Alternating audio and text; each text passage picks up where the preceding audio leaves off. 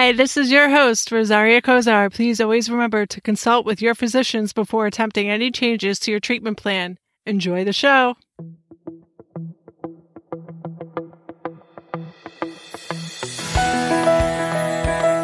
Welcome to Living with Scanxiety with your host, Rosaria Kozar. As a reminder, this show is to help parents adjust to their child's new diagnosis of cancer. Today, I have with me an associate professor from St. Anselm's College, located in Manchester, New Hampshire. He has dealt with heartache that no one hopes for, including you. His son was diagnosed with one of the rarest forms of cancer, resulting in a very poor prognosis. I hope listeners today gain confidence that treatment can work despite a poor prognosis.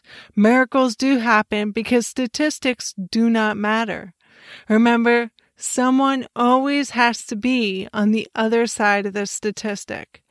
Towards the end of this episode, John also expands on community with recommendations for families starting or in the middle of their journey. So welcome, John, to Living with Scanxiety. Thanks for having me.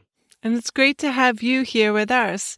Would you mind starting out with a little bit of what led up to Henry's diagnosis? Sure, absolutely. My son Henry will be turning 9 next week on Halloween.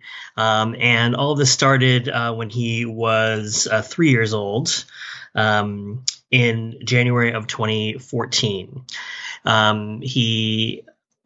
Just one night I was teaching at the college, and Ken was watching Henry, and I got a call on my way home saying that this feels like something's wrong with Henry. My husband Ken had just had an appendectomy a few weeks before, so he was noticing that Henry was kind of wincing when picking him up, and that was unusual to him. So he decided to, just to be sure, to take him to our local emergency room. They did an ultrasound, and they suggested that we go right to Boston Children's Hospital. And there was some mass in his abdomen that was something they hadn't seen before. So we did that, and by this time it was almost midnight, and we made it to Children's Hospital, and we were in the hospital for about 2 weeks. And it took about 10 days for them to finally diagnose, so kind of going back and forth what type of cancer. And it was determined that it was, as you said, this very rare type of cancer called desmoplastic small round cell tumor. DRCT is what folks call it, and it has usually inflicts teenagers and young men, although it can do lots of folks. And so at that point, we had thought Henry was the youngest patient to have it. We found out later there was one a boy who was younger when he was diagnosed. And there wasn't any special place for it. There was a trial going on in New York City, and they hadn't had a case at Boston Children's in, I think, 7 or 8 years. And so, but our oncologists felt that they could follow the protocol that was kind of available out there, and we thought it would be best to stay in the area. Obviously, our support system was here, and family and whatnot. And so that's what we did. And so he was given a very, very poor prognosis, as you mentioned. The figures are, like you said, are problematic, right? Because they say one thing, but every new case changes those dynamics. So we had a 52-week chemo schedule, about a month of radiation, surgeries. We were kind of off from there. And so, so that's how it all started. And, I likened it to kind of the change being from kind of not being a parent to becoming a parent, how your old life goes away, right? And then you have a whole new life, and it's made up of things that are very different. So it definitely took some time adjusting, for sure. The adjustment period is definitely very taxing, emotionally and actually physically too. So how did you feel following what the doctors had relayed to you about his diagnosis, and what was his staging? What was the prognosis that they gave you in terms of a percentage of survival? What we had heard, I purposely stayed offline, but other family members I got online, and the doctors themselves were hesitant with giving a percentage, but I'd heard from other people 5 to 15%, with closer to the 5%. And there's an online community, and a lot of the stories were really disheartening. And we went, to the meeting where we were kind of discussing his treatment, going over how it was going to take over a year, and here are all the drugs, and here are all the side effects, and I remember thinking at that point that why bother? If it's such a poor prognosis, like why are we putting him through all this? And the doctors, said basically that we want to make him feel better. And that's our goal. And maybe we can extend his life. And that's kind of language they were using, if I remember correctly. And so it is like adjusting to an entirely new reality. There's new lingo. There's new, your day-to-day life changes, as you know.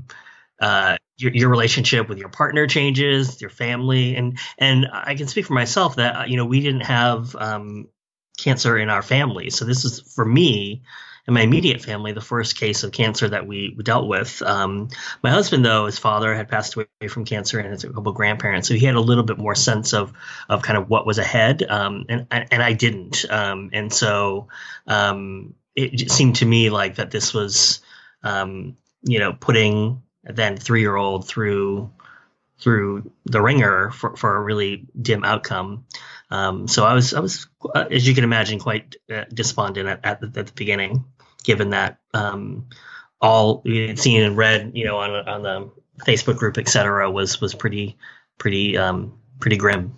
And even some parents say, why extend his life if it's going to be painful? So what is your response to a parent out there that might be thinking that, why extend his life if it's going to be painful? Well, I think at that point, that's exactly how I felt. I didn't feel it didn't seem worth it, and I know they have to go through all the possible kind of side effects to all the stuff that they're doing, and what was convincing to me, I guess, a couple things. One was that this would possibly make him feel better. Because he did have giant masses in his abdominal area, but also lots of other smaller tumors near his colon and other places, and so he wasn't feeling great. And he went downhill pretty quickly at the start once we got into the hospital. So, not that I felt like we had nothing to lose, but I felt like if this can make him feel better, and it felt like I could either get busy preparing myself for him to die, or kind of getting in this headspace of hope, and that's a hard spot to be in, for sure. And do you think you ever chose hope, or do you think it just happened? Oh, that's a great question. Did I ever choose hope? Yeah, I think I did because it felt like the best of the options. Like, I feel like I'm a pretty practical kind of person, and I could kind of go to the dark place, we would always call it in our family, and I knew what that felt like, and it felt terrible and horrible, and I didn't want to stay there. And the hope place didn't feel too much better because I wasn't certain of it. If that makes sense. But there was that possibility that that would feel that he could feel better, and that's I thought, well, we have to do that. That seems like the only way to go. I applaud you for choosing the hope, and maybe parents out there listening, you guys will also rethink a possible choice that you might make, given the fact that there are miracles that happen. And like John was saying, Henry was comforted through the treatment. And on top of the comfort, you mentioned community, but community also exists in the hospitals. And Did you get a sense of community within your hospital? Absolutely. I mean, I remember first times went to Jimmy Fund in the waiting room, and I kind of looked around and said, I thought to myself, this is my new tribe. Like, this is my new family. Because, well, people can be empathetic and sympathetic to what you're kind of going through if you're not in it. I mean, because it is the unimaginable, right? It is the worst thing you can experience as a parent. And so, I kind of looked around this room and said, oh, these people know what I'm feeling and what this looks like. And some people have it worse off and some people have it better. I remember there was one of the first or second meetings. There was a young man, he was probably like 11 or something. He was with his mom, and he was playing and, with the other kids, and they were talking about, they just came back from their Make-A-Wish trip, and, things are looking really good, and he's feeling great, and he's back to school. And I remember thinking that I'm so envious, and not in an angry way, just wanting to, because the mom looked so relieved and wasn't kind of, coiled, right? And the kid was happy and playing, and this wasn't a march, towards something bad. It was it was a relatively happy, doctor's meeting. And I thought, well, I don't think that's going to happen for us, but wouldn't that be great? So I saw like kind of opportunities for hope or kind of futures that I could imagine. And that was helpful. But I think, being in the hospital and being at the clinic, it, like I said, became our new tribe. And, we met a lot of really wonderful people through that process. It's amazing how community is within the hospitals, and I think you defined it so well and you explained it so well. The happiness that kind of goes on. How did you manage to draw his attention away from the diagnosis? No, I mean, he I think that was one of the, it seems odd to say, but one of the blessings of him being so young is that he didn't really have a sense of his own mortality. And that was threatened. He was and is somebody who lives very much in the moment. And at least Ken and I, my husband, used to always say that, we thought we'd have to be strong for him, but he was really the strongest for us because we're able to take our cues from him and his kind of what's happening today. He didn't have a sense of, what the week looked like. He would go to daycare and knew what the weekend was, I guess, but it was kind of what's happening today, and do I have to do this or that today?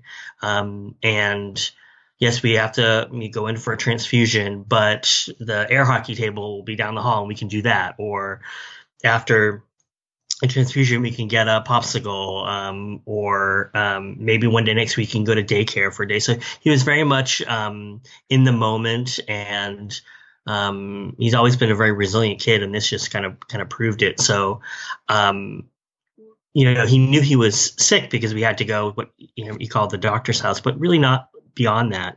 And we would kind of talk about what would happen that day, as opposed to, you're on your third cycle or you have surgery next week and stuff like that. So we made it. He had to take oral meds every day, and we called it super juice. And at one point he had to get shots every day, and he did not like that, but we made that, work. And, not having to deal with the emotional reality of kind of feeling his mortality, I think was a gift for us. Well, I like how you used the super juice. Yes. That was really creative. And you're right. Kids don't have a sense of their own, kids that young don't have a sense of their own mortality. So taking it day by day is really, is, from what I've heard from other parents, quite normal. And just before we wrap up, do you have any advice for parents of newly diagnosed families? Oh, wow. Well, I think you said this at the beginning, that no cancer is the same, or something to that effect. And so, I hopefully in our discussion, I can convey kind of what worked for us. But I think I wanted to mention one other thing was that, we had a set of scans pretty early on, about a month and a half into treatment. And at that first scan, we got fantastic results that his tumors had shrunk by 80%. There was no new activity. And so that really, if we hadn't had that quote unquote win so early, I think it would have made, because we still, had 11 months or 10 months left to go and surgery and radiation ahead, that really buoyed us. And so after that, the scans became something that we were very anxious about, but that continued to deliver good news.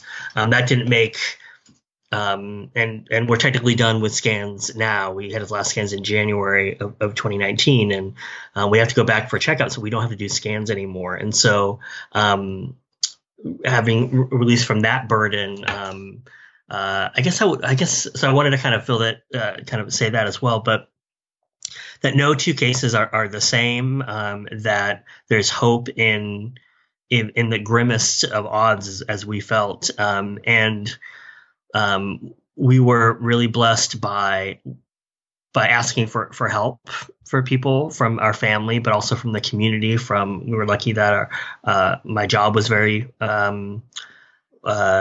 was able to grant me leave and did a lot of other really wonderful things for Henry and our family, and to be able to open up and be vulnerable with other people kind of going through your same challenges, and to be, I think